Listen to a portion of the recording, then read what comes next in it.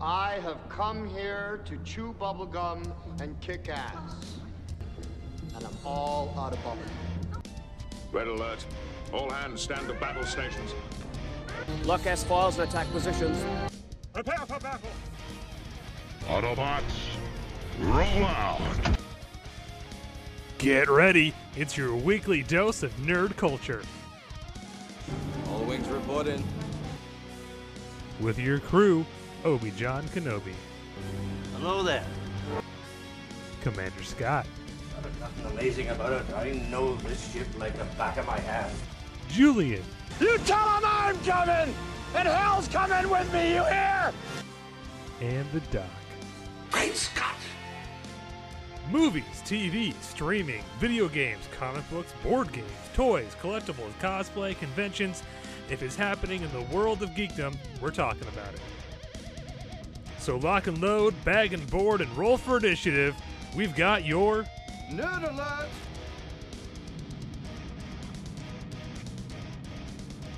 Hello there, it's Obi-Wan Kenobi, your favorite host in all of podcasting, and welcome to another fresh episode of Nerd Alert. Joining me today for our super fun topic is my right-hand man, the man who keeps the nerd in the top Nerdy TV network, the host of the fastest growing and probably best produced show on this entire network, House Rules. Ladies and gentlemen, Commander Scott. So my wife sent me a TikTok the other day. Your wife, She-Hulk? My wife, the She-Hulk. Yes. If you listen to the previous episode, the one that, what was it? Nailed Penny Benjamin. Is that what the The best episode title ever? She-Hulk smashed Penny Benjamin. She-Hulk smashed Penny Benjamin? She sent me a TikTok, and it was hilarious as hell. I'm not going to be anywhere near as funny delivering this information as the gentleman in the TikTok was, because he really does a good job, and I'm mediocre at best. But it's about a gentleman during World War II called, his name was Owen J. Baggett. He was a lieutenant in the I think the 7th Bomber Group stationed, United States 7th Bomb Group, stationed out of Pandavaswar, India during the Second World War. On March 31st, 1943, while stationed there, his squadron was ordered to destroy a bridge near Burma. Before reaching their target, their squadron of B-24s were intercepted. His plane was severely damaged and set on fire by several hits to the fuel tanks. Because these are B-24s, they were known as flying coffins, because they were very easily shot down. They weren't a very well designed aircraft.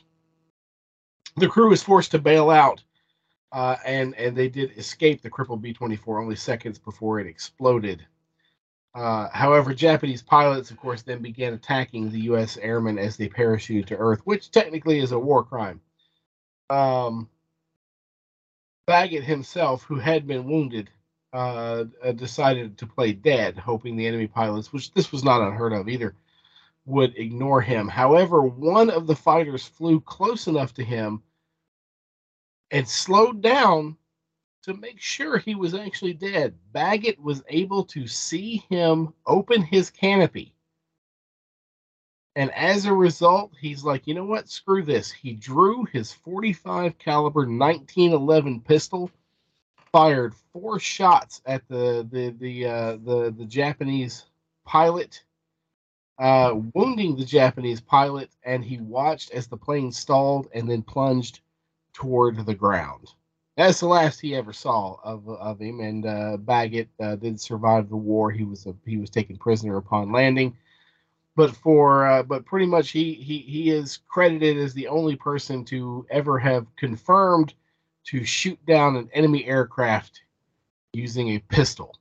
And the pistol in question, of course, is the aforementioned .45 caliber ACP 1911. Thus, adding one more feather in the cap of that weapon, in that it is one of the best handheld weapons ever designed by man. Love the 1911. All right, well, Scott gets his weird gun boner off. That has got to be the most unique like, if you're comparing war stories, that's got to be like the ultimate, forgive the expression, ace in the hole. But, oh, yeah, I shot a 0 down. Wait, what? Yeah, oh, yeah, I'm just sitting there in my parachute. I see this bastard. Like, that's awesome. Yeah, and something I imagine probably has not been duplicated. To my knowledge, it has not. Though technically it wasn't a 0. I didn't mention the fighter type, but it wasn't a 0. It was a Ki-43. But Scott. Yeah. All Japanese fighters are 0s, just like all flying dinosaurs are pterodactyls. Oh. Rounding out our trio, joining us from somewhere in time and space, perhaps via DeLorean. Ladies and gentlemen, it's the Doc. You see the size of that goddamn chicken? You keep asking us this, dude. No one saw the chicken you're talking about. No, we didn't see the size of it.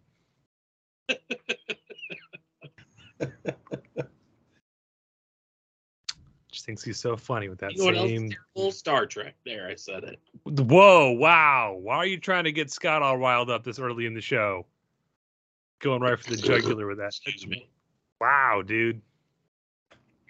Someone just cut his mic off. That's just terrible. I don't know why we keep having him on the show. Just replace me. It's fine. You can. Good. All right. So we're going to replace the Doc. He's gone. Say goodbye, Doc. Okay, goodbye, Doc. I don't have a goodbye. Sorry. It was such a good ruse. The Doc's not here. That was our Doc Simulator 2000. It's okay, because for today's topic, which, by the way, if you know, because you clicked on the show already, we're talking favorite old school retro video games. And to do that, much like last week, we're bringing in a ringer. We're bringing in a specialist, an expert, a guru of video games, if you will. I had one for this. The prince of all things, not ping pong. I had, Steve, I'm sorry. I had a great one earlier today and I lost it. Ladies and gentlemen, Steve Z. What's up, gentlemen? Thank you for joining us today, sir. Hey, thank you for having me. I really appreciate it. And I do enjoy playing ping pong as well as pinball.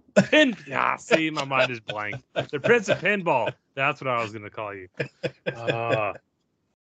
Well, for our listeners who aren't familiar, give us a quick rundown of why you're the Prince of Pinball. And feel free to shamelessly plug the company, please. Oh, sure, yeah.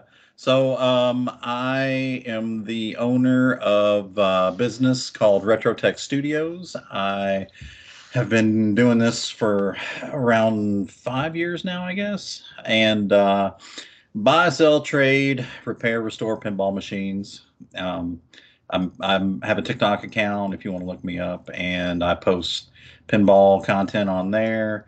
I actually did a video search for some friends of mine. They were posting videos of this brand new pinball machine that supposedly was done by Stern earlier in the week, and everybody was like, "What is this? What is this? Is this a new title?" And I looked it up, and apparently Stern Pinball, they do one-off titles for people, and they call them their private label games. And this is what that was. It was a one-off title and they use existing play fields that they already have, layouts, and just slap their artwork and change the code to suit the theme. And yeah, it was really cool. But I looked that up for them, and I helped everybody out because everybody was freaking out, and I was like, yeah. So. But anyway, that is me in a nutshell. Well, if that isn't enough to prove why he's our ringer for this episode, I'm sure he'll prove himself. If you remember way back to our Castlevania video, Steve is the only person who's been on the show who puts my note-taking to shame. So whatever he says will be thoroughly researched and backed up, I'm sure. But what we're here to talk about today is a casual conversation among friends about our favorite old school retro games. And I threw something out to Scott to help kind of try to narrow down our feel for choosing stuff. But he tells me there's actually, Steve, there is an actual classification for, is it classic or vintage gaming? So I listen to a lot of the Retronauts podcast. It's hosted by a gentleman. His name is Jeremy Parrish. He, if you go on YouTube and you look him up, he is doing chronological surveys of pretty much every game on every system ever made, you know, from NES, the Sega SG-1000. He just finished that one up not too long ago.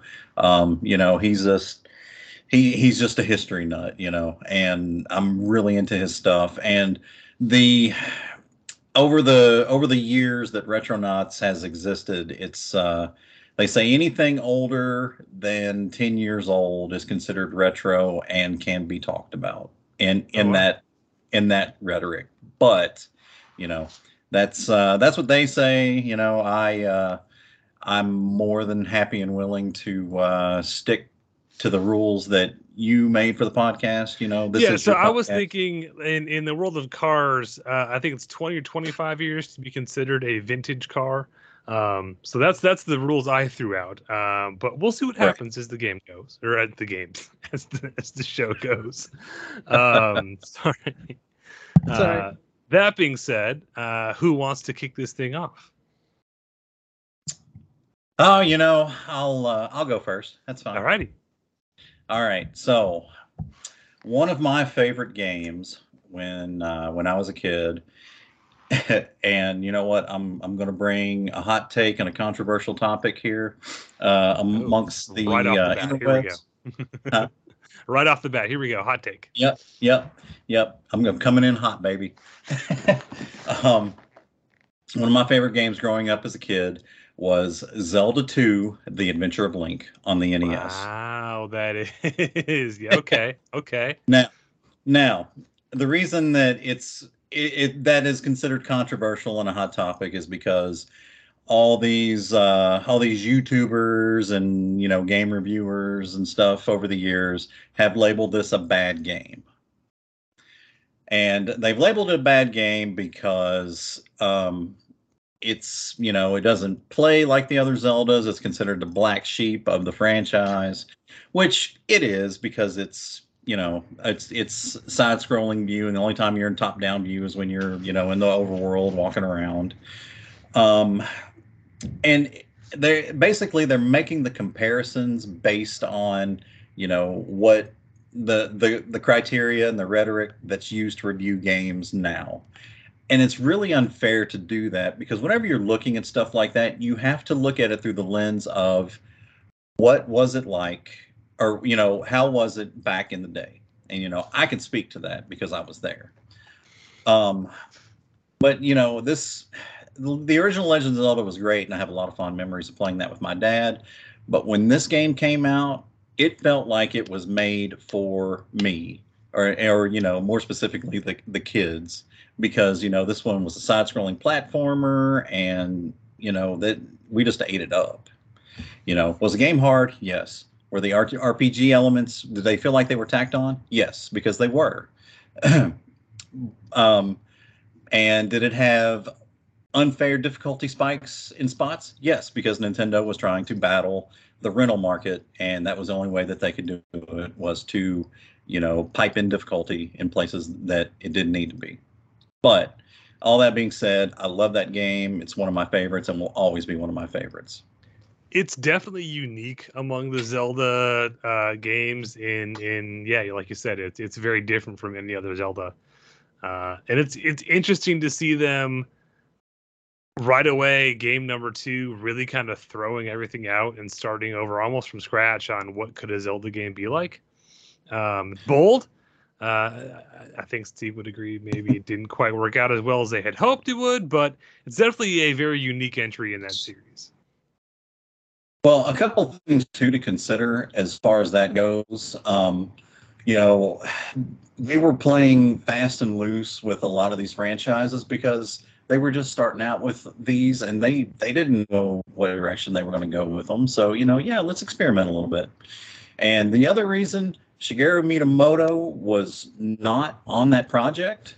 If I'm not mistaken, it was the same R&D team that did Metroid and Kid Icarus. They were the ones that kind of mainlined that and followed that all the way through. Shigeru Miyamoto and his team, they were working on Super Mario 3 at that point.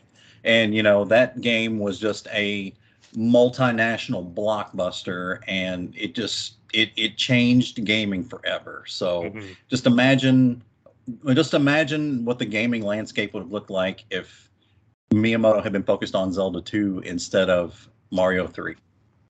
So it's almost a case of Super Mario Brothers 2 in the US, where it wasn't a Mario game at all. It was just kind of, we slapped Mario and changed some sprites and called it that. And not quite that level, but like definitely was not the same hand guiding it as the first game. That makes a lot of sense. Yeah. I think that's a fairly decent comparison. Scott, any thoughts on Legend of Link? All I know is I was also there. I was there at the dawn. I remember the dark times.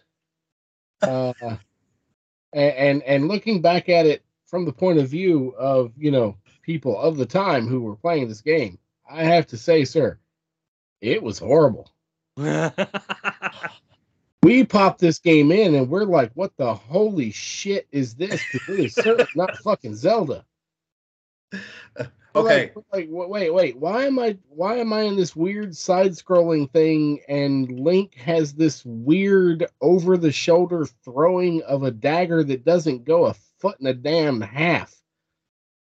I mean, we popped it in, and I got pissed at this game after about 30 seconds. Imagine that. I'm like, fuck this shit. Let's pop Zelda back in. God, I mean, I'm old enough to remember the original Legend of Zelda commercials. The guy in the black turtleneck that's just running around yelling Zelda. Yeah.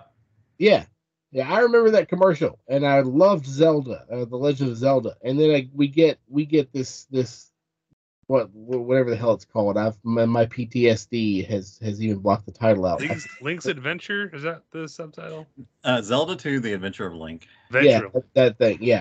So we were wondering. We popped in. We're like, oh, okay, it's got some different graphics. Okay, we can get past the different graphics. So we start wandering around the world. It's like, well, this is just a really shitty interface. I can barely tell even where I'm at. And then all of a sudden it goes beep, beep, and it goes into this side-scrolling bullshit. I'm like, what the?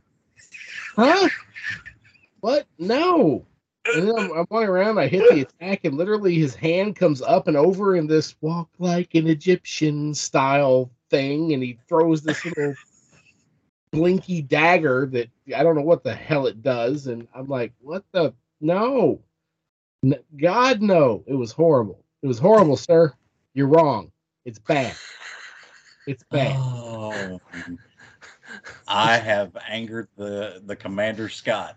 Nowhere in anything you said did it make any kind of sense. We're all dumber for having listened to you. I award you no points. May God have mercy on you. Yeah, what he said. Yeah. Look, Okay. Hey, I love outside the box picks, and that is definitely outside the box. Can I make a couple of predictions before we go any further? Sure. Okay. All right. So my two predictions for this show: one, I don't think any of our games are going to line up with each other's. They're just going to be so wide and diverse because we're three very unique people picking games here. And two, I think that Scott's games are going to surprise me because every time I think he's going to like something, he hates it. And every time I think he'll hate something, oh, I love that. So Scott is a man of eclectic taste. This is very true. Yeah. That's one way to put it. I can't say bad. I mean, I could, but I can't. All right. Well, yeah. Eclectic. So first of all, I pretty much almost universally hate platformers. Okay. Hate them. We know this. We Hate know 'em. this. The stupidest premise for a video game or a game of anything ever. I think millions of children in the 80s would disagree with you. Millions of children in the 80s were idiots. Wrong. Most of them still are. Would that include himself in the 80s? Yes. Okay. Yes, it would. As long as we have that established. Oh boy. Okay. All right, so I'm partially with Scott on that. I'm not a huge fan of platformers, but it has more to do with I suck at platformers. I'm not a huge fan of Mario because there are other games I'm a big fan of that are definitely that fall into that platformer category, and I think I'm just not a fan of certain types of platformers. We'll get into that later. Scott, now that we've hyped it up, what is your first pick? Well, I don't know. I guess you would consider this a retro game or not. See, I have a very, when it comes to video games I liked back in the day and stuff, and older games that I liked and I grew up with that just really enthralled me. It is definitely not your traditional games. Okay. No, I don't care about the traditional games. I just don't. So one of my favorite games. It's actually I'm gonna throw out kind of a series of games that encompasses 4 games. Okay. Okay. And that's the X-Wing Flight Sim series. Nice. X-Wing, because it started out with X-Wing in 1993, went to TIE Fighter in 1994. And in 97 we got X-Wing versus TIE Fighter. And then in early 2000s, actually not even early 2000s, it's like 99, 2000, we got X-Wing Alliance. Wonderful games. Okay. I love these games. First of all, I love flight sims.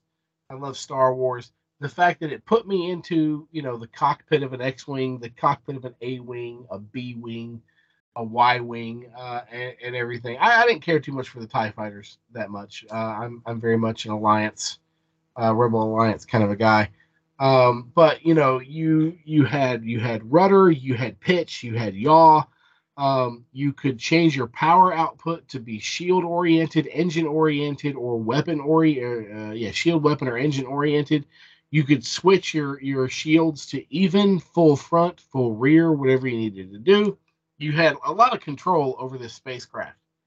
And yeah, I just loved it. I could roll, I could pitch, I could turn this aircraft on 3 different axes at once. And it was great. And then of course I had the time when I figured out that I may have been playing the game a little too much when I was playing one day, and I was headed toward an objective, and all of a sudden I started hearing targeting beeps and warnings going off, and I'm like, shit, what the hell? So I do full, I do hard over to the left. I kick right rudder completely, putting this thing into a complete yaw. I'm hitting target nearest enemy, trying to figure out where the hell I'm being targeted from. And it was the movie that I was watching on the TV in the background is where the warnings were coming from. It was actually Firebirds with Nicolas Cage and Tommy Lee Jones. So, yeah. That's usually a sign you've been gaming a bit too hard. Yeah. Right. X-Wing was actually the first game I ever had for the computer.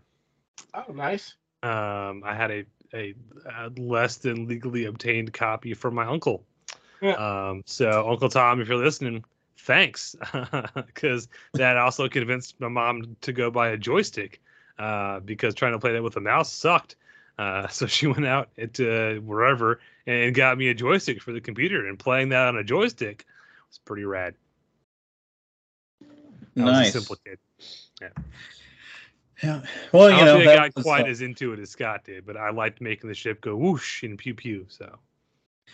Yeah, that was Lucas Arts. Is that what's the name of their company? Yeah. I mean, that was them at their peak. Their peak, yeah, they did great. It also spawned the kind of the spin-off games of the Rogue Squadron stuff. And I didn't care for the Rogue Squadron stuff as much because it was third person. You weren't in the cockpit on those games. Right. But yeah, they were good as well. But no, the X-Wing series of games was wonderful. Wonderful. And the fact that X-Wing 1993 came on 3.5-inch diskettes. Yeah. Kids, if you don't know what a diskette is, You're too young to be listening to this show. No, solid first pick, Scott. In fact, I am going to about turn. I'm going to hit down and C down at the same time to pull a maneuver and switch up my first pick. Because if we're going to talk awesome flight sim video games, and I wouldn't really call this one a flight sim, but you do control an aircraft. To this day, one of my favorite games is Star Fox 64 for the Nintendo 64. I know it's hard to remember what system that was on. One of the first games we got when we had a 64, and I know GoldenEye is kind of everyone's go-to favorite, like nostalgic game for 64. And I love me some GoldenEye, but Star Fox for me was just like, I could sit there for hours playing Star Fox. I'd finish a campaign and immediately restart over again. The game had so many awesome features. The controls were easy to learn, but hard to master. Okay, you got one joystick that moves me around. I got this button that fires. Okay. As you play the game, you learn more, doing the barrel roll, can deflect laser beams and things like that. Lots of cool power-ups for your laser and for your bombs. One of the things that kept me coming back to this, though, was even though you start and end at the same planet, your route to get to the end planet can vary depending on what course you choose and how well you do on certain missions. So you can play the game 20 times in a row and not take the same path and have the same exact experience every time. And trying to unlock some of those hidden areas or areas I couldn't get to, or figure out what am I not doing? How do I get there? Even within a level, doing certain things, like the first level has two different bosses depending on, there's the standard boss, and then there's a part in that level where you have to fly underneath some stone archways. And if you hit all those archways, it unlocks a different boss for you to fight. So it was the kind of game where, I'd be talking to friends at school about it, and someone would say, hey, if you shoot down X number of enemies on this planet, it unlocks the Z zone or whatever, and then immediately run home and try to complete, does that work? Were they full of shit? I don't know. I didn't have Nintendo Power magazine, so I couldn't tell for sure until I tried it. It had the all range mode, which was basically most of the levels were kind of on rails, but all range mode meant you could roam around freely. It had different vehicles, so you weren't always in the R ring. You had the Landmaster and the whatever the submarine was called.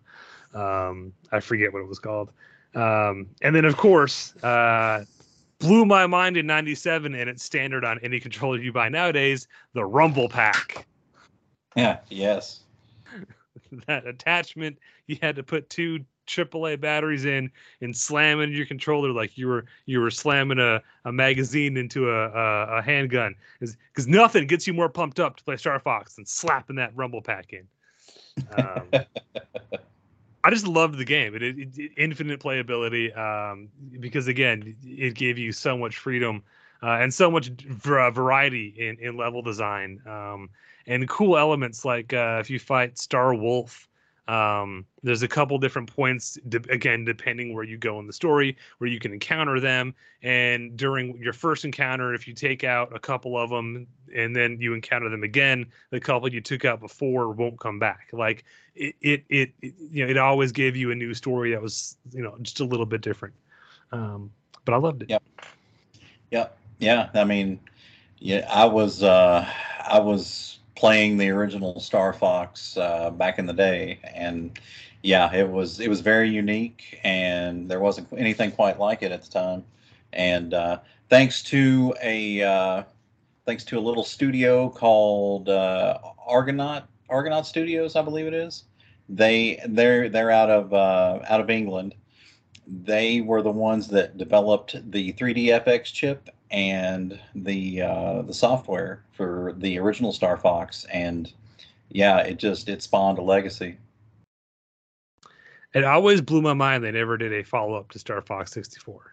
We got that weird adventure thing where it's Star Fox and a dinosaur lady doing like a but there was I thought for sure, this was such a great game. By '99 we'll have the Star Fox 64 2 or something, and never got it. So we did get a Star Fox for the Wii U, and it was so poorly received because the controls were just incredibly confusing and janky. And after that, it was pretty much curtains for the series. Nintendo don't want to pull it out of the vault, for whatever reason. So unless we're playing Smash Brothers. Yeah, now the DS got a Star Fox game that was supposed to be pretty good. Okay. So, but yeah, you're right. After 64, they didn't do a whole lot with the series, and it's unfortunate because it was beloved by a lot of people. Well, with the I forget what it's called, but the gyroscope, tracking effect of the Switch, where you can actually move the Switch left and right, up and down to do things. Mm-hmm. I'm surprised we haven't gotten one for the Switch just because of that, because you could have it in cockpit view and you could actually fly with your Switch. You could turn by going left, you could turn by going right, pitch up, pitch down. You could do all that, and if you jerked it hard to the left or right, you could do a barrel roll. So with that functionality of the Switch, I'm surprised we haven't gotten a Firefox there. Which it is actually not called a barrel roll; it's an aileron roll. I think that's how you pronounce it. Yes, the technical term would be aileron roll. Somebody's been watching Angry Video Game Nerd.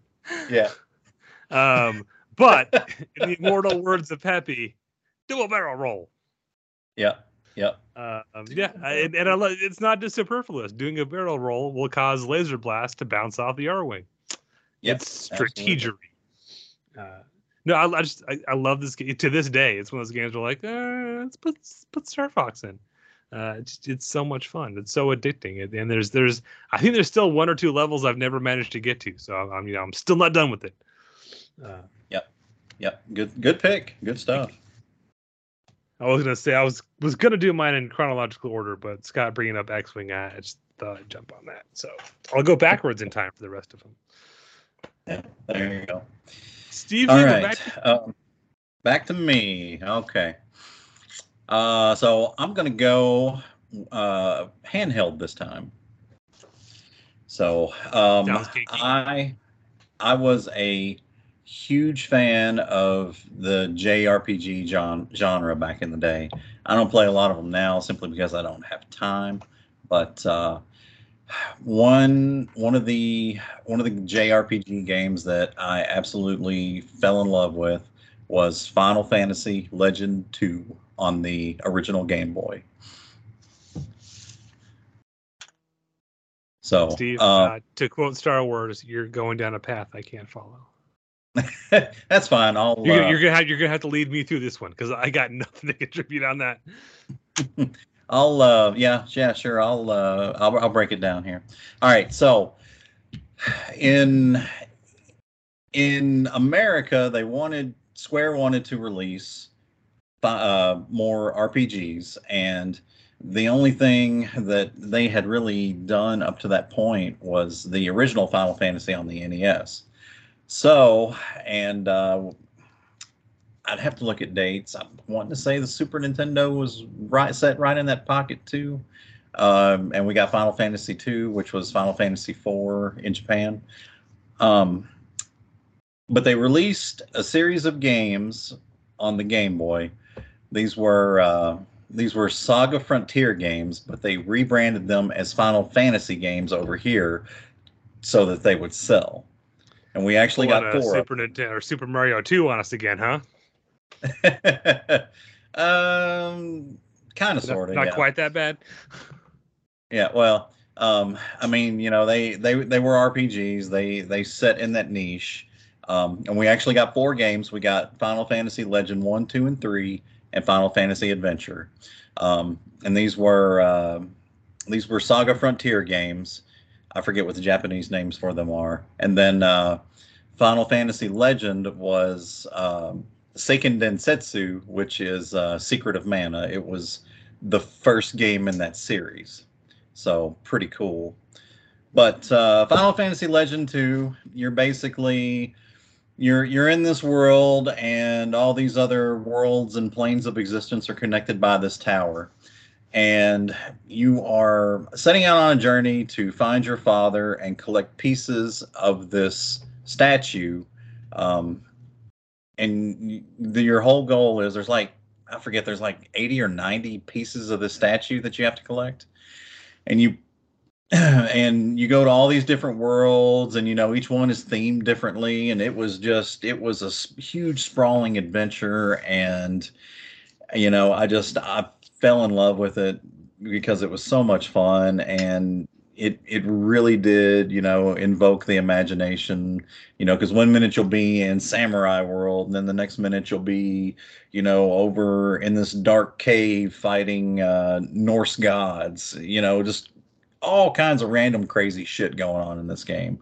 But yeah, it was fabulous. I loved it. Sounds awesome. Yeah. You should check it out. Genre mashup a little bit. Yep. So good stuff. To quote Sean Connery in The Highlander, sounds revolting. Not the quote I thought you were going to go for. Sounds positive horrendous. It's just God. You are you just going to roast me all night, Scott? No. Well, yes, but not all night. Not on most purpose. of it. Not on purpose. You and I do have very different tastes when it comes to video games and stuff. So when you say the JRPG, Final Fantasy stuff, that style of game where you stop and you pick an action for each one of your players, and then you click go and they all do their actions, and you stop and you pick an action for your players, and blah blah blah blah blah. Mm-hmm. Turn-based combat. Yeah. Hate that game. God, I hate that. That's annoying as shit.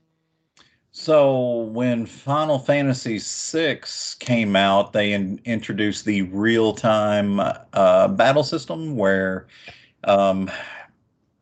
basically everything flowed in real time. There was everything happens in a turned order. Monsters could attack you 2 or 3 times before you actually get your turn, or vice versa. Yeah, I don't care for that entire style of gameplay. I didn't play any of the Final Fantasies because I don't like any of them.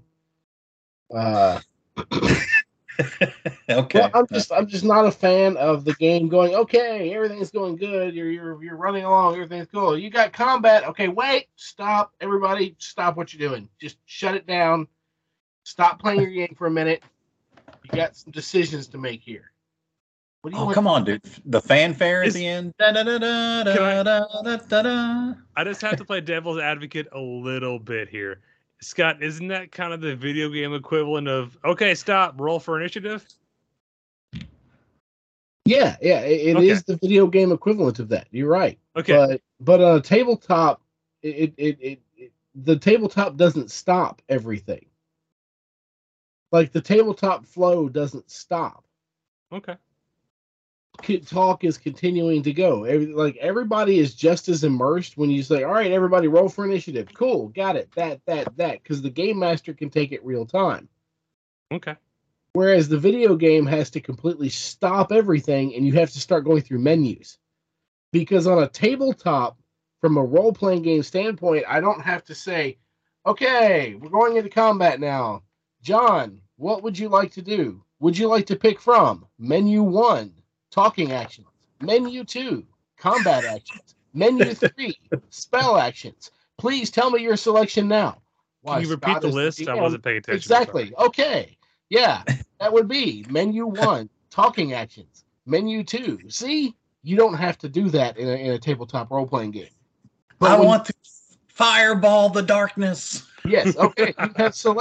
You have selected menu 3. Under menu 3, would you like to cast which spell? So you don't have to go through that rigid of a structure, but in a video game you do. And because you have to make it that rigid of a structure in a video game, I don't like it. I'm just playing devil's advocate because I'm with you. I hate turn-based combat. The first RPG I ever really got into was Mass Effect because it dropped all the turn-based and was real-time cover-based shooter mechanic stuff. Yeah. So I'm with you, Scott. I just had to. Yeah, and I understand the argument, and I get it, which is why I have a counter argument prepped for it. because it's not the first time I've heard that argument. But Steve, like you said, the first Final Fantasy to drop the turn-based, and try to do a real-time combat. Yeah. I didn't like that either, because what they did was they didn't drop turn-based combat. And that's a little bit of a misnomer. They did drop the pause and select format, but it is still turn-based combat. It just means that your foes are able to pick their actions faster than you can, and they get to hit you 3 and 4 times before you get to react. Those were like randomized turn-based. I'm sorry. But you also get that same, what's the word I'm looking for? Advantage at times. So, yeah, I'll have to take your word for it. Once again, I didn't play any of the Final Fantasy games at all. I just don't like that style of combat. Because it literally has to, like the first, I forget which one. So my friends all talked about Final Fantasy and how great it was. And I tried playing one, I think on PS2 that came out. It was the first Final Fantasy I tried to play. Mm-hmm. I don't remember which one, but it was the most boring experience I've ever had in my life, because it was like, okay, read this dialogue box. Click A. Cool. Or X or whatever it was to continue. Okay, now read this dialogue box. X, dialogue box. X, dialogue box. X, I sat there for 45 minutes and read a novella before I got to do anything. And then it went into the tutorial. I got to pick one action for each, and I went into another 30-minute novella of dialogue boxes. But you like to read. I do like to read when I'm reading. Not in my video games. I don't want to read this movie. Yeah, if I'm going to do that, I'm going to shut the video game off. I'm going to go outside and I'm going to crack open a nice book. Well, there you go. Yeah, I've never been a big fan of turn-based combat or the Final Fantasy series in general. It's not for me. Those who like more power to you. Sorry, go ahead now. I have always been envious of the immersive storytelling you get from JRPGs, and again, that's part of why I love the Mass Effect series so much. Is it was the first game to take that kind of in-depth character and storytelling, and then just mash it with like real-time combat. It was like if this is gonna sound belittling to my favorite game series, but it's like if I can't think of Jerry Bruckheimer made a JRPG. That's sort of what Mass Effect is. It's like Michael Bay's JRPG. But again, I don't mean to belittle Mass Effect, but it's JRPG, but it's got explosions and you can drive space trucks and yeah. Michael Bay explosions. If you talk to one person enough time, you'll get to have sexy time. Yeah. So sorry. Oh man. Okay. All right. So Commander Scott, let's hear your next pick. Yeah, Steve has chosen his moves from his drop-down menu. Now it's your turn, Scott. Well, let's see. There's so many menus I could choose from. I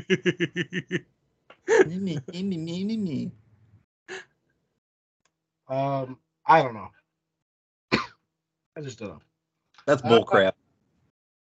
But one of my favorite games of all time. I spent many hours playing this game, and while it did not invent this genre of gaming, I do believe it made it popular. And that is the first-person shooter, the FPS. But back in the day, I played quite a bit of Doom 2. Ah, yes. Doom 2 released by, what was it, id Software, is that what it was? Yeah, id Software. Yep. In 1995. Of course, it is the sequel to Doom, which is somewhat of a spiritual successor itself to Wolfenstein 3D. Mm-hmm. I guess you could call it. You could say that. Which I found very funny. in 1996, I think, when Doom 2 was kind of at its height. I think Quake was on the horizon and everything. And then you had excuse me. You had the movie The Net with Sandra Bullock came out. Sorry. Every time I think about that movie, it just makes me laugh. Oh yeah. Kids, if you ever wanted to see what morons thought the internet was going to be back in the 90s, watch The Net with Sandra Bullock. Yeah. Well, what about Johnny Mnemonic? Well, Johnny Mnemonic. Hey, no, that's a classic with talking dolphins and Dolph Lundgren as a murderous priest. But Johnny Mnemonic is cyberpunk. It's somewhat bad inspired. cyberpunk. Yeah, it's bad cyberpunk, but it's somewhat inspired by the works of what's his name, Gibson. I forget his name. The guy that wrote Neuromancer and such. So it's not really like a true to life. Hey, we think the internet is going to be this. That's network fantasy straight up. Whereas the net was grounded in reality. Like, the net was supposed to be, this is what the internet is going to be. Almost like Hackers tried to be. Love that movie. I mean, we could do an entire show on 90s movies that got technology wrong. First of all, I think we need to now, because there's a great, and by great, I mean terrible double feature, Hackers and the Net. Yeah, now I love Hackers. I want to force Gen Z to sit down and watch Hackers in the Net. This is what we thought it was going to be like, kids. We didn't know. Go ahead. We were wrong. But yeah, in the Net, she's a game designer, a game developer, and she's developing like this next generation video game, and the game footage they use is Wolfenstein 3D. which is like, nowhere near where Doom 2 was at the time the movie came out. As I was in the theaters going, wait, really? We're doing Wolfenstein 3D for this? Shit. Are you on? Okay. All right, whatever. Anyway, so first-person shooter, while it did not invent the genre of the first-person shooter, I believe it is the game that carried it forward. Like, we could not have first-person shooters today if it wasn't for Doom 2. No, it damn near perfected it, yeah. Absolutely. Now, when you go back and play it now, it takes a little bit of getting used to, because you still can't translate up or down. And it doesn't matter. Just whatever you're pointing at, if it's above you, you're going to shoot above you. It doesn't matter. Yep. But it was wonderful. And it had network capabilities. Like, you could play this over LAN. You could play this multiplayer. This was the first game that I ever played multiplayer with some friends of mine. And in high school, we had many nights. So a friend of mine, his parents were, I don't know if they were architects. I don't know exactly what they were, but they had like their own office, which was like a little like construction trailer, out in the middle of BFE Marion County. And inside it, they had 4 networked computers on a LAN at home. And this is like 1995-ish, late 95 going into 96. And he had Doom 2 installed on all 4 of these machines.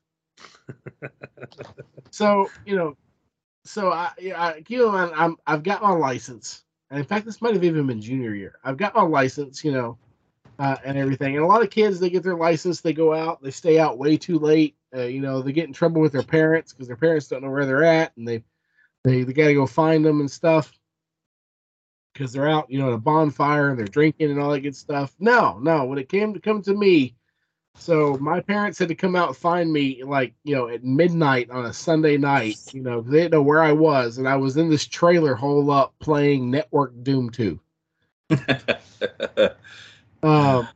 And one of the machines that ran it was an old Gateway 386 processor, a 386 megahertz processor with like shit for RAM and everything. And the only way to get this thing to Doom to run on this machine and run with any kind of non-lag and run it smooth is we had a special boot disk which would just boot what we needed in the memory just to run that. Like it wasn't even running. It didn't have the drivers loaded necessary to run Windows because we're just running Doom 2, and you had to shrink the screen to the size of about 2 inches by 2 inches.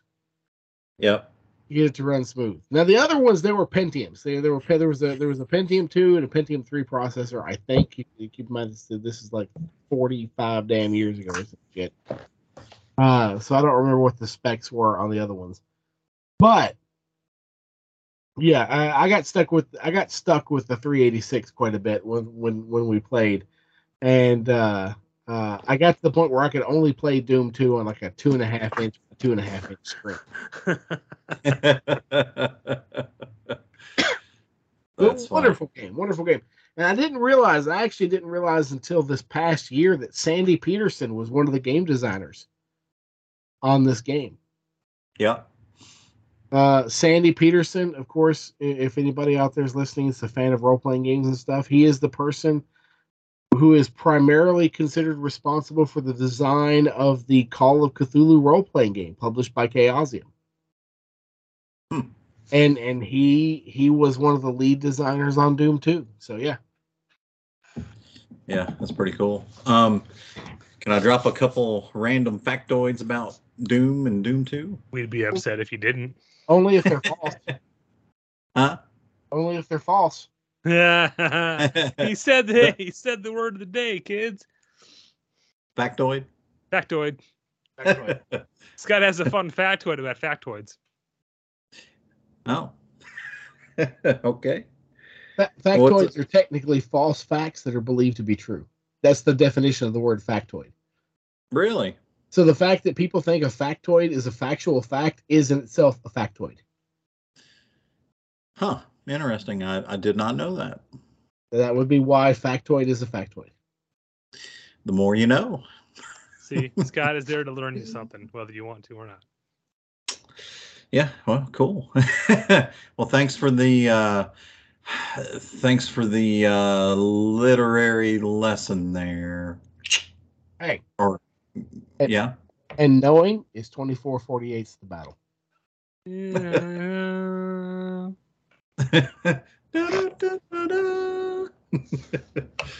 Okay.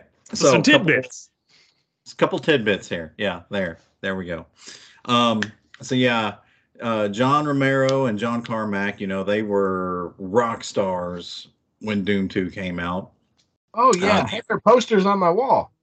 Yeah, I mean, they really were. They See, Scott, I know you mean that as a joke, but I could honestly see you having a poster of video game designers on your wall. So you played yourself there, bud. Yeah, I could. I could see that too.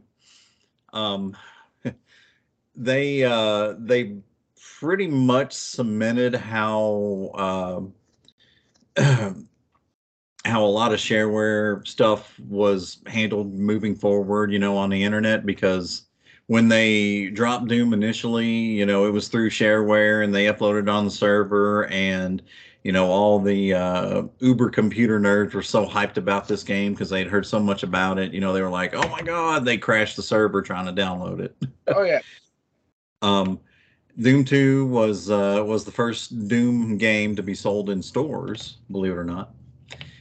And there are a group of hackers, programmers, whatever you want to call them, that much like Skyrim, take great pleasure in porting Doom to anything and everything that could potentially and possibly run it. Yeah.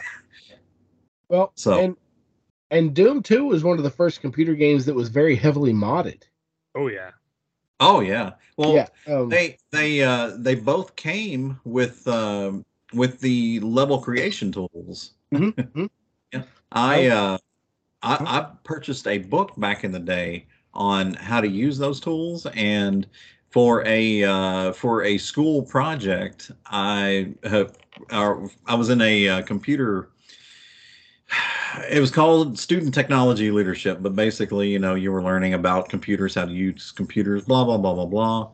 And they had a conference every year. So at the conference that I went to my first year, I was showing people how to make and edit levels in Doom and Heretic. Oh, Heretic. I forgot about Heretic. Yep. Heretic So, was a fun one. yeah, that was... Yeah. I share your enthusiasm with this one. Well, I had an entire level because I remember downloading custom levels for Doom 2. I had an entire level that was based on the rescue of Princess Leia from the Death Star. So you were literally it was a Star Wars mod. Like all the skins for the monsters were stormtroopers and such. So it had audio clips from the movies plopped into it, so you were literally on the Death Star. Mm-hmm. There was a Ghostbusters Doom 2 mod back in the day. That one I don't remember. I didn't see that one. I didn't discover it until I was in high school, so it was way past the time of Doom. But yeah, people modded Doom 2. I think there was the Sedgwick Hotel and the Rooftop, I believe. Nice. Also, Doom 2 was one of the first ones that had like readily popular cheat codes that I remember. Besides the Konami code, we all know the Konami code, but yeah, Doom 2 had of course it was id Software, ID Software, so they all started with ID. It was let's see here, IDDQD was God mode, you couldn't be hurt. IDKFA gave you all weapons and ammo and unlimited ammo. Yep. ID Clip allowed you to turn off the object collision code, and you could clip through walls. You could even clip outside the game environment completely. I think ID Chainsaw just gave you the chainsaw. Like if you just wanted to fucking play with the chainsaw. Mm-hmm. Those are the only four that I remember off the top of my head. I'd have to look up the rest of them, but there was like 5 or 6 different ID codes for Doom. Yeah. There was one that gave you unlimited ammo. Yeah, that was IDKFA. I thought that just gave you all the weapons. I thought it was weapons and ammo. See, now you're gonna make me look this up. No, you had to get the good ending, Scott, to get the bandana to get the unlimited ammo. Wait, different game? Sorry. Yeah.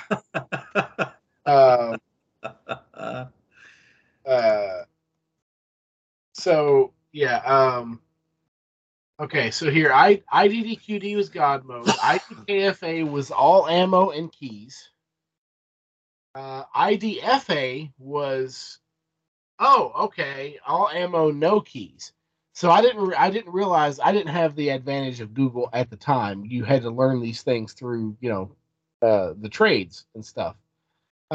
So I guess IDKFA stood for ID, keys, and fucking ammo, or full ammo probably. IDAFA potato. Yeah. ID Clev number is level select. ID Behold is all the power ups. It gives you Berserk. I remember that now. ID Clip is you can pass through walls. Yeah. Was there paintball mode? I don't think there was a paintball mode. Was there a big head mode?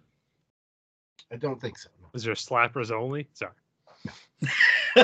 Just rattling up shit from GoldenEye now. Sorry. Nice. Was there? Yeah, Doom Oddjob? 2. See, everybody bitches about Oddjob. Yeah, he was bullshit. If you know how to play the game, it's convoluted, but you can make any character crouch to the level of Oddjob. Yeah. Well, okay. You gotta hold zoom and then hit down on the C button, the down C button, and hold that, and your character will crouch. It was weird. It was convoluted, but you could do it. Anyway, off topic. Doom 2, great pick, Scott. Yep. The indie community has embraced that game, and they are still making indie games based on that engine. Damn. Yes.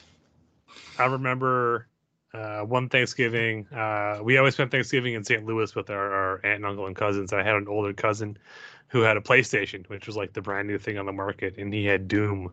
It was Doom 2 for PlayStation, and he was never home because he was a teenager off being a teenager, but the PlayStation was downstairs in the basement, and that's where I was supposed to be sleeping. So, as you can imagine, I got no sleep that entire Thanksgiving break because every time I was like, "Okay, John, time to go to bed." I'm like, "Okay, I'm gonna go play Doom."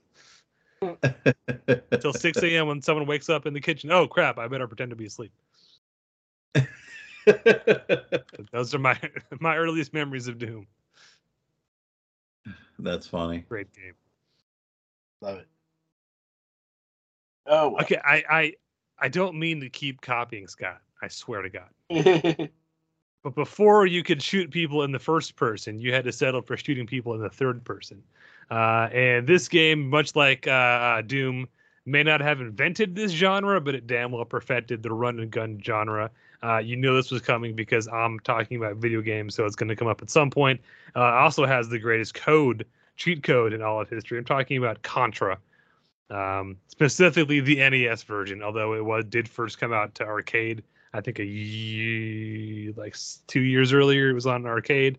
But the 88 NES port of Contra is still like my all-time favorite video game. Again, run and gun genre. So it's a bit of platforming because you're running and or gunning.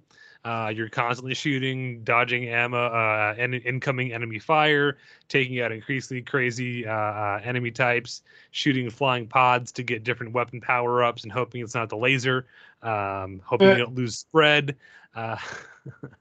It is one of those super frustrating until you figure out the pattern and have it mastered kind of games. I spent tons of hours of my childhood trying to get through, and again, hearing rumors of, oh, so-and-so said they got to level 5 and it looks like this, or so-and-so said the bad guy at the end is just a giant human heart, and you're like, what? That's bullshit. And then, oh, no, that's what it is. But while you're shooting it, there's fucking facehuggers and xenomorphs coming at you. It's weird. The cover art alone for this game would suck me in every time.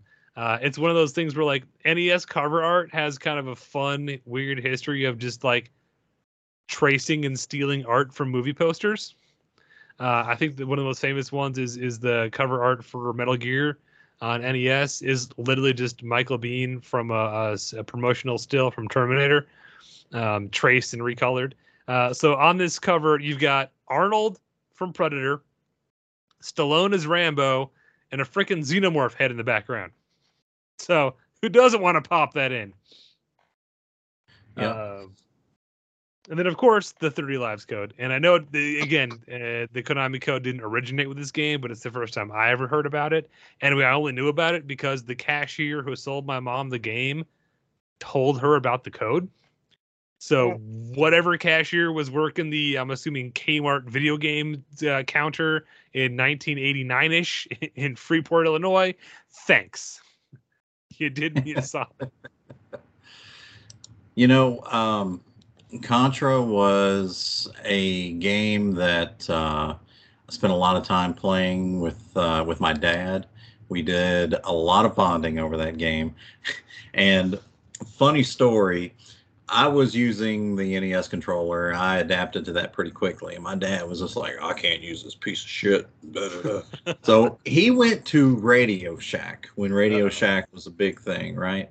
Mm-hmm. And he purchased an arcade-style joystick. Well, it was more like a flight stick because it had a button on top and a button in the front. And this thing had micro switches in it. It was super clicky, and he could play that game and hang with me and beat it. It was awesome. Yeah, I was like, man, this is ridiculous. Well, props to him. That sounds awesome. Oh yeah. You were talking about the cover art. So the cover art for Contra was done by a gentleman by the name of Bob Wakeland. And if you do a search on YouTube, there's actually a mini documentary thing on there about him where he's being interviewed and whatever else. And he got his inspiration for that cover art based on exactly what you said, Stallone, Schwarzenegger, and Xenomorph. And he is credited with doing a bunch of cover art over the NES era for, different games. I thought that was a really interesting documentary to see. Someone took the time to do that. And he even had his original, from where he drew them up and, submitted them to the publishing companies to say, here's what I got for you. Wow. Yeah. And you get to see that in this video. So super cool. That's awesome. Yep. I didn't mean that as like a disparaging. Like, I love that cover art, especially because Contra is one of the games where like you look at that cover and the game lives up to the cover, because that's what it is. It's two muscle-bound dudes shooting enemies. That whole like one-man army '80s action movie aesthetic, and then after the level like 5, I think you're blasting aliens. Like, it delivers exactly what the cover says you're going to get. Oh yeah, for sure. Yeah, absolutely. Some covers not so much, but this cover lived up to exactly what you were hoping it was going to be. Mm-hmm. Right. Okay. Couple random tidbits for you guys on this. Okay. So in Japan, the game was actually called Grisor, I think. Mm-hmm. And the game was released on the Famicom disk system over there. So there was actually a lot of cut content that we didn't get over here in the US in cartridge format. Like in between each stage, there was a map that would show you your progress to the end. There was an opening cutscene that explained how the aliens got to Earth and why you're destroying them, and your whole mission briefing. Not in America. No. Game starts, drop in, start shooting. That's right. But it is so interesting to learn this stuff, because we didn't find out about the stuff that we missed or anything like that until the after existed. Until pretty much the internet existed and people started playing with emulation. Do you know the UK port for Contra / Grisor? Yes, Probector. Yes, Probotector, where everything is robots. Yep. And you know why, right? It was standards and practices or whatever it is called over there. Yep. You could not depict a human doing violence to another human. I believe that's what it was. Mm-hmm. So yeah, they just did a sprite swap, made everybody robots. So if you ever want a Contra with more robots, go to the UK. Yep. Crazy town. Well, Stevesy, what else you got for us? All right. So my next game, and this is going to be one that Scott's going to love. I know. Oh boy, he's loved your list so far. I know he's taken it into the bathroom and wiped his ass with it. So at this point, he's going to flush it down the toilet. Okay. My next pick is Castlevania 4 for the SNES. Still need to play that one. Oh, yes, you do. Yes, you do. That game, oh my God. So this was a launch title for the SNES here in the United States. And, Konami, which, we've talked a lot about Konami tonight, this being one of their flagship titles at the time, they were like, okay, we got 16-bit, we got double the bits, bigger, badder, better, bigger, better, So, of course, they, instead of telling a new story, they instead decided to retell the story from the original Castlevania, but do some, add to it, add content to it. So, what we ended up with was, a really long hike to get to Dracula's castle. Then, a really long hike through Dracula's castle. And one of the things that I just absolutely love about the game is the music. The music was so atmospheric and, it just really sucked you in. And one of my favorite stages, it starts out, you're in like a foyer and you've got these hounds that are running towards you and attacking you. And then you climb up these stairs and all of a sudden you get like this,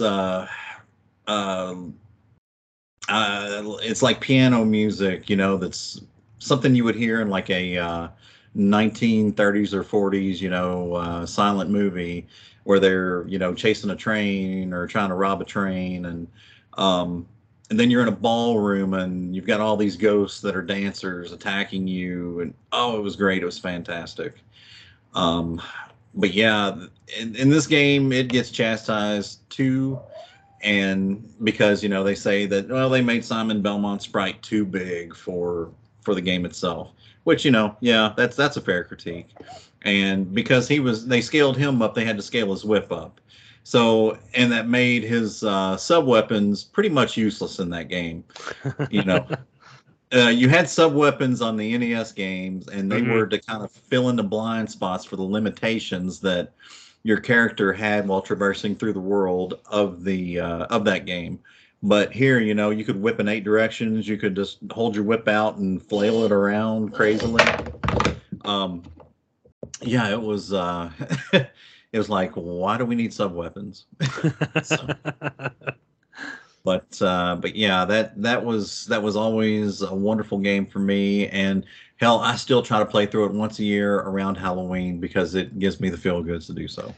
Perfect game for that time of year. Mm-hmm. Yeah, okay, Scott, shred me. I don't have anything negative to say really about it because I've never played it. What?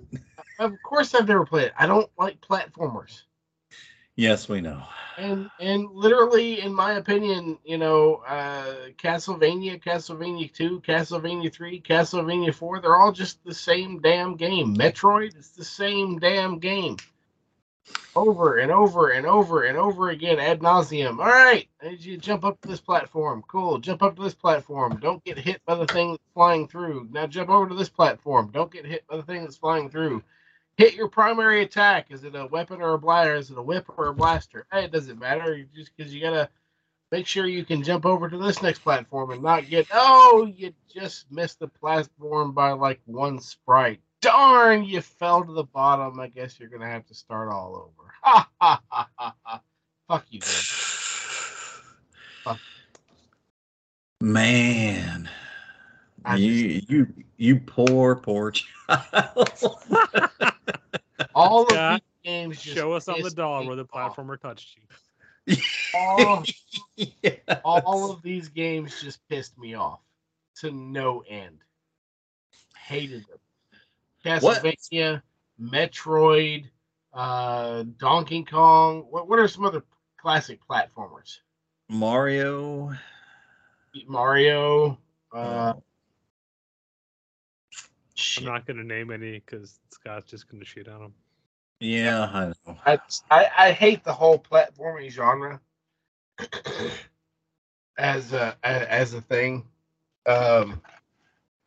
Yeah, I can't stand it. I got nothing good to say about platformers at all. Well, so like I said at the top of the show, I'm not a huge fan of platformers either. However, and this is, I think, just more of a weird me thing, I'm fine with platforming if I have a weapon while I'm doing it.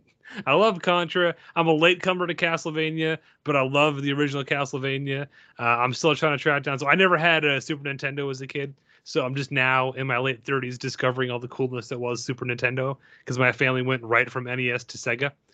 We didn't go the Super Nintendo route. So I had not yet played Castlevania 4, but it is at the top of my list of games to try to find. Because I'm also I don't want to play emulators. I'm trying to find an actual cartridge to play on my Super Nintendo. Same with Contra 3 Alien Wars. I've never played that game, and I'm trying to find a cartridge that doesn't cost me an arm and a leg. But I seem to be fine with platforming as long as I can whip and or shoot stuff while I'm platforming.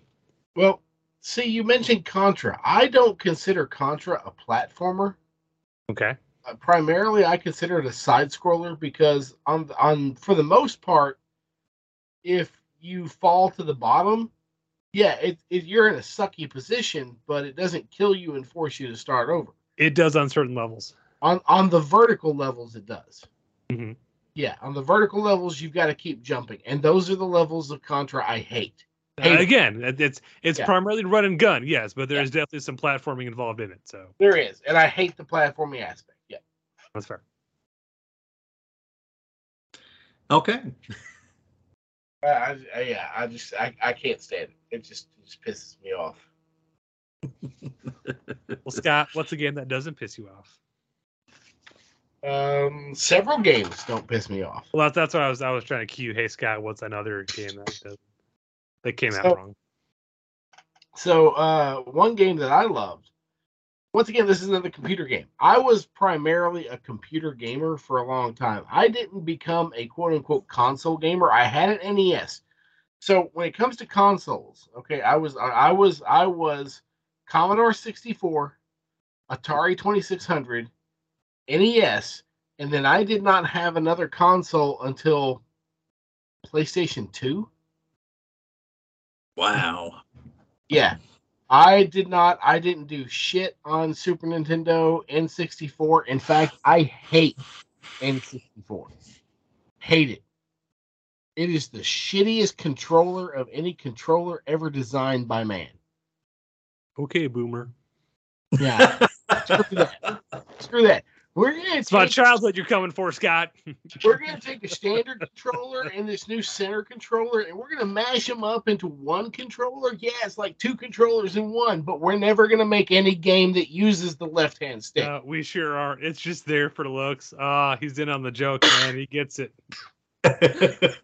Yeah. We're going to give him a D-pad. Never going to fucking use it. Never going to use it. Ever. So, yeah, that always pissed me off.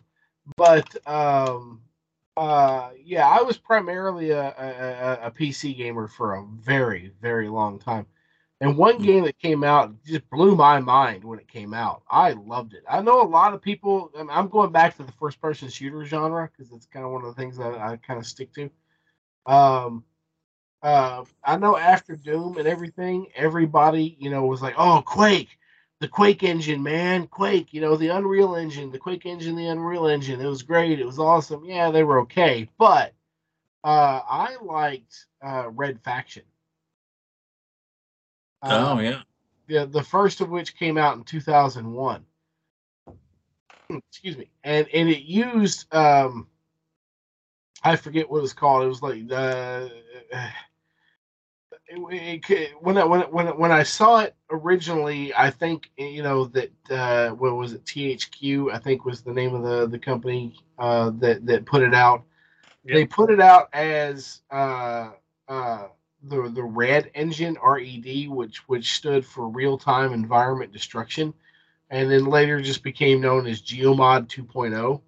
But the fact that in this game, you could pretty much destroy any piece of environment.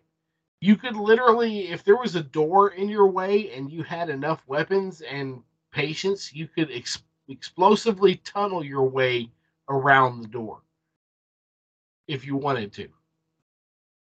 Because it was that awesome. The multiplayer maps were great. The multiplayer game was great. You were on Mars and you were a miner, so you had these weapons that would literally just bore through rock, and everything. It was great weapons. It was a good story. It was first person. It was science fiction, and you could destroy the environment. Yep. I mean, I used to play Red Faction 2 a lot on PS2. See, I never played any of the others. I just played Red Faction. once we got past Red Faction, we went into Red Faction 2 because Red Faction 2 is when they kind of switched primarily their platform to PlayStation 2. Mm-hmm. They didn't have a lot of computer presence anymore and such. So I never played any of the others. I just played Red Faction. But that was a fun game. I loved it. I loved being able to destroy just about anything I wanted to. I fell into Unreal Tournament, so I dabbled with Red Faction, but I didn't spend a lot of time with it. Yeah. There is something to be said for that satisfaction of just being able to blow up anything you want. Yeah. Now that being said, I played some Unreal Tournament as well back in the day. I remember a friend of mine that I worked with asked me if I wanted to come over. It was like a Friday night. He's like, "Hey, you want to come over tonight and play some Unreal?" I'm like, "Yeah, sure, I'll come over and play some Unreal with you." It was just he and I, And he had a small apartment, and he had 2 computers that were networked, right? So I didn't have to bring mine. He's like, "Don't worry about it. I got a machine." I'm like, okay, cool. And so both machines were sitting on, like his kitchen table. Okay, little small table. We're literally like 2 feet apart from each other. And we're playing this game. We're playing Unreal Tournament. And after about maybe 5 minutes or so, I got the level kind of memorized. And so he would spawn, and I'd run over and kill him. He would spawn, and I'd run over and kill him. He would spawn. I'd play with this happening like 6 times in a row. And he's like, "Damn, how are you killing me so fast?" And I looked at him, and I'm like, "Well, I've got the level memorized. It's not that big of a level. I know. And he's like, "Yeah, but how do you know where I'm spawning?" And I looked at him like he was stupid, and I'm like, "I'm looking at your screen, dude."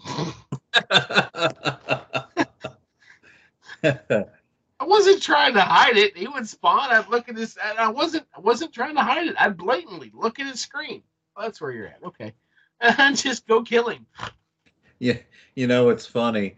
When I would play split screen games with people, and we used to do a lot of split screen gaming back in the day.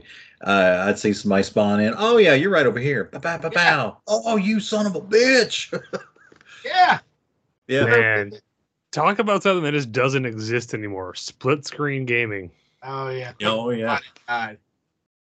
Thank God it died. Remember when they tried to do vertical split screen for a while? Oh shit. That was the worst. I think me and Jay were playing what was it called? Army of Two back in the day. And I was like, "Hey, this is fun. Hey, the new one's out. Let's go rent the new one." I forget what the second Army of Two game was called. We put it in, and it was vertical split screen. And on a flat screen TV, everything was just like got smushed because it wasn't the proper ratio. We played it for about 15 minutes. We yanked it right back out, put the first one back in. Yeah. I just remember it. Oh man. Split screen. The only time I used to screen watch is playing if we were doing a 4-way run of like Mario Kart 64 and I had somebody behind me, I would legit watch their screen to figure out when to drop the banana at the right time. Yeah. I won't lie, I did it. That's funny. Oh, split screen, man. All right. So what you got for us, Peacock? Well, this one is kind of what sparked my idea for the whole thing. I'm sure you're aware. Scott may not be because Scott has a weird habit of finding out about stuff way after it happens. But there is in fact, a new retro Ninja Turtles game currently available. Yep. For I think like every console. Shredder's Revenge. So that's what kind of sparked my mind of this topic. But if we're going to talk about that, we've got to talk about the game that inspired it, which is Teenage Mutant Ninja Turtles, the arcade game, and or the port of the arcade game from 89 and 90, which was my introduction to the whole 4-player, one-screen co-op beat-em-up kind of game. I mean, that arcade cabinet is legendary. Oh, yeah, and super expensive these days. I'll bet. That, The Simpsons, X-Men. That huge X-Men, like 6-player, Yeah, hell, even the 4-player X-Men one is like stupid money. I'll bet. This game was especially after the first Ninja Turtles game for NES is not a bad game, but it's notorious for having that second level where you have to swim through the water and kids couldn't get past it, and kids ended up only ever playing like one level of the game and got disappointed. So having the arcade game ported to like basically every system available back in the day, it was super fun because it's such a better game than the original Turtles game. It's so much more fun. You get to pick your turtle and beat up, the Foot Clan, which apparently the Foot Clan has an entire rainbow of ninja colors corresponding to different weapons they're specialized in. I applaud the Foot Clan in this game for their organizational skills. There's Purple Foot Clan, Orange Foot Clan, Red Foot Clan. You name a color, there's Foot Clan, and they've got some kind of specialty or weapon that goes with them. It's awesome. Well, it's like belts. Yes. They're moving up the ranks. New colors. Yep. But they always ended into a cool boss fight with fun characters like Baxter Stockman and Bebop and Rocksteady. It was a great time, and it was because it was an arcade game. It was designed to keep pumping quarters in, so you could keep continuing. Especially if you had the game GD and they had infinite continues, you could just keep going. And for a kid who was not that great at it, that was appreciated. Not having to start back over at the beginning every time I got killed. Mm-hmm. I remember spending a lot of time with Turtles in Time on the Super Nintendo, which was the sequel to the arcade game. Yeah, it was good stuff. So, yeah, good pick. Scott, any thoughts on Ninja Turtles, the arcade game? I never played really any of the Ninja Turtle games, the ones on NES or anything. I dropped some quarters in the arcade game here and there, but never enough to actually get into the game. Okay. It was one of those games. It was in the same vein as like Double Dragon. Yeah. Type thing, and those games always piss me off as well. but those games piss me off not from any fault of the game. Like okay. I can't hate the games on these. This is a deficiency on my part. Like for some odd reason, my like depth perception, like where I think I should be hitting the button to hit, the game isn't registering a hit. Mm. It's just the way the game is laid out. Gotcha. Scott sees that 3/4 view on the screen and he gets pissed. I can't do it. I just my brain doesn't handle spatial awareness well at that aspect ratio. Fair enough. So yeah. Now, sorry. Was it Streets of Rage the other big one? Or is it... Yes. That was the same kind of gameplay. Yeah, we had that for Genesis. Used to play that all the time. Yeah. Scott, it could just be that's a sign of a bad game is poor hit detection. So maybe it wasn't you. Maybe it really was the game. Nah, pretty sure it was me on this one. Okay. Let's try to back you up. No, sorry. Any other games you guys want to talk about while we're here? That's all I've got. I can go one more. Sure. Yeah, I've got one more. Okay. That I really want to talk about. Well, Scott, why don't you go and we'll let Steve close it out for us. Okay. Well, so I'm gonna stick in my first-person shooter wheelhouse because apparently I loved first-person shooters back in the day, and I still love them. And first-person flight sims. And first-person flight. It's that spatial awareness. Scott just prefers first-person. I do. I like FPSs. I like flight sims. Loved Red Baron and stuff back in the day. Those were fun games. But one game on computer I played over and over and over again. It was the next level of Doom 2. Like what Doom 2 did for FPSs, this game carried it the next step further. It carried it, I don't know about across the goal line, but it definitely carried the ball across mid-court. I'm going to mix my sports metaphors here. Yay, sports ball. Duke Nukem 3D. Ooh, yeah, come get some. Of Duke Nukem 3D. Post-apocalyptic, sledgehammer, crass, protagonist, quoting, oh shit, is it Hell Comes to Frogtown or is it They Live? I've come here to kick ass and chew bubblegum, and I'm all That's out. They Live, sir. That They Live, okay. Yeah. But props for a Hell Comes to Frogtown reference. Okay, thank you. Name dropping that will get you an added point. I couldn't remember which one it was from. But yeah, he paraphrased it. Mm-hmm. In that. The first game that I saw that you could use the bathroom in. And regain health, right? I don't really But also the game had glory holes. Yes, it did. Awesome. And strippers shaking it, baby. Strippers, yes. That you could then kill. You know what? Grand Theft Auto talks about hookers you can kill all the time. You know what? Duke Nukem did this. Duke Nukem 3D did this shit long before. And Duke Nukem would quip about it while doing it. Oh, yes. Yes. Yeah. But yeah, wonderful first-person shooter.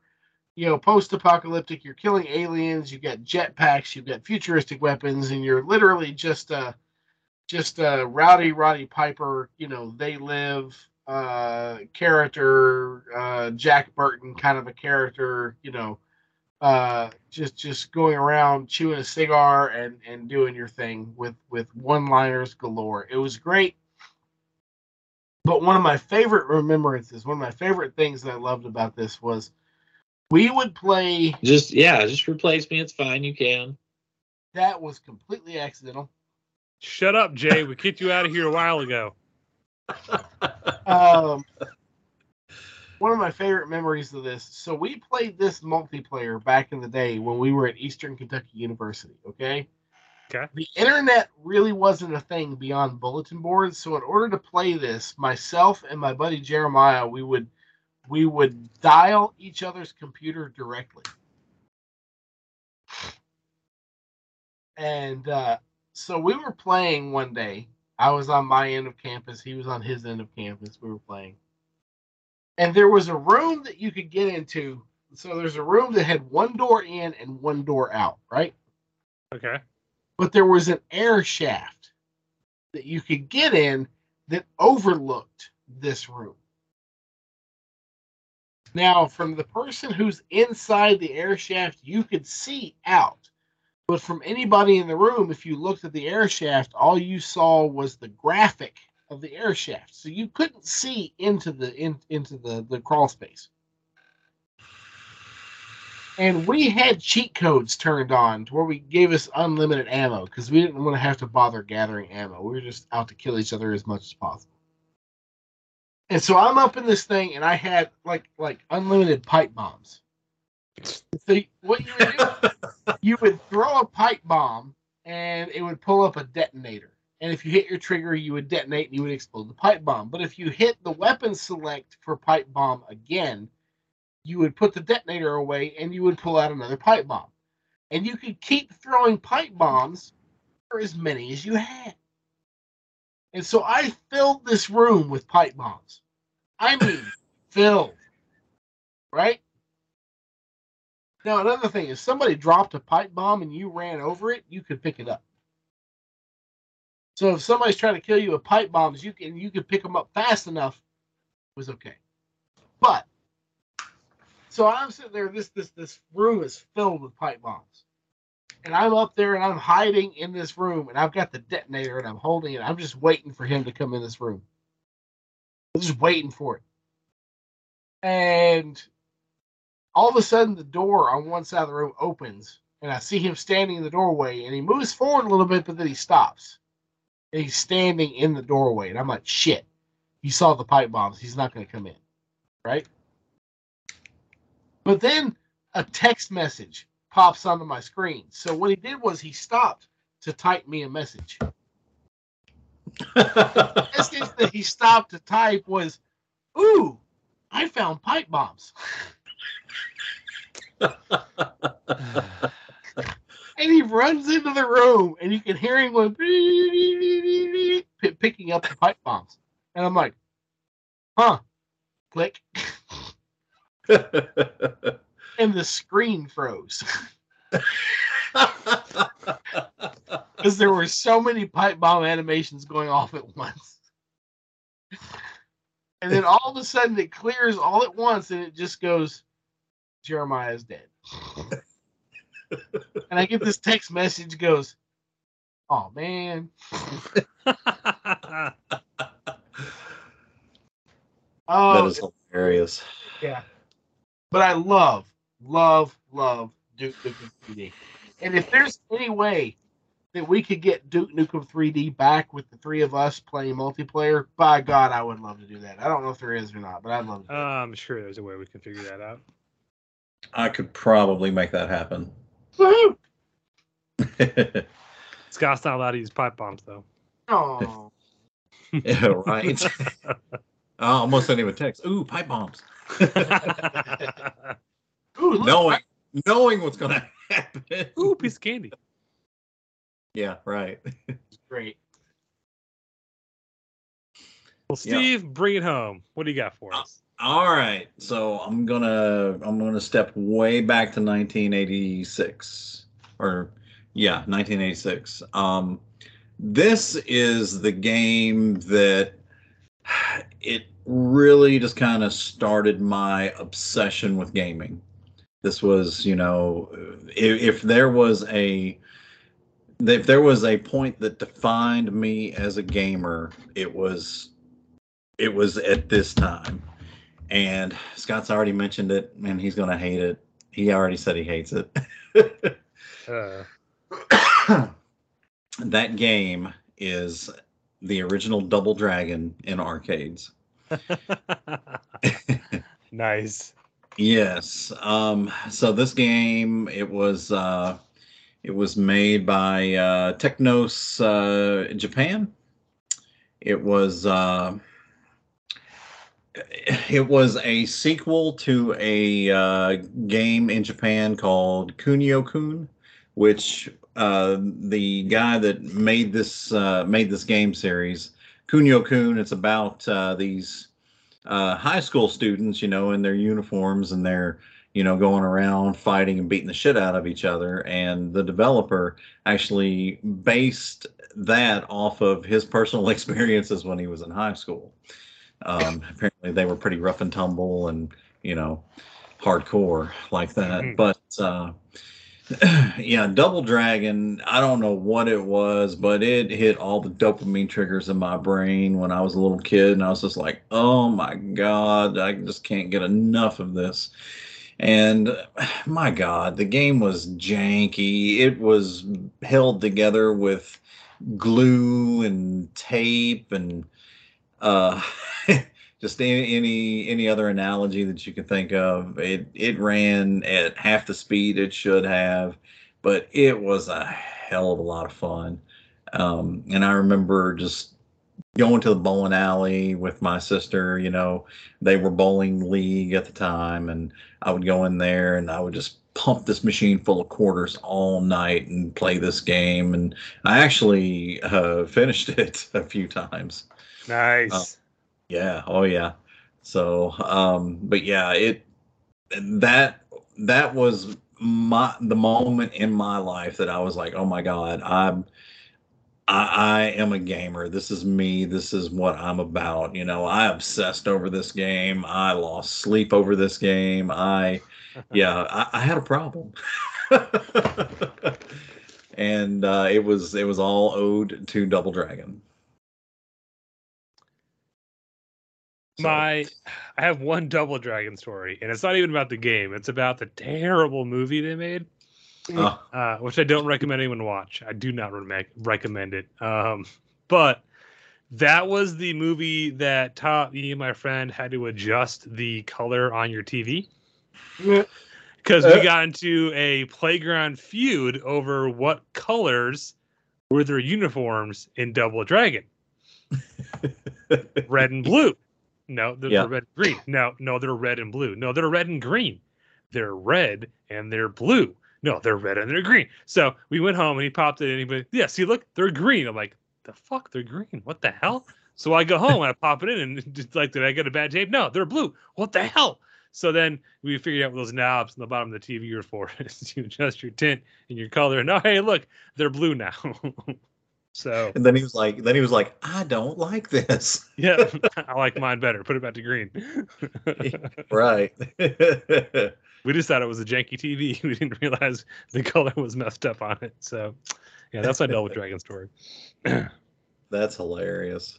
The good old CRT televisions, man. God, I played a shitload of games on on CRTs back in the day. You know, we all did. You know, CRT computer monitors in Scott's case, and yeah. And I repair those things now, and they drive me nuts. I'll bet. Yeah. So, all right, Scott, you want to shit on Double Dragon real quick? No, and like I said, so I don't hate Double Dragon. I played the shit out of Double Dragon. What? Yeah, no, I did. I played the shit out of Double Dragon. My problem is I'm just and my problem with these style of games is just me. The fault is all with me on this. I have no fault against the game of Double Dragon. It's just apparently I can't play them. I've never beaten Double Dragon. I don't know. I can't do it. I don't know. Once again, I can't hate on the game itself because it's not a fault of the game. It's a fault of me.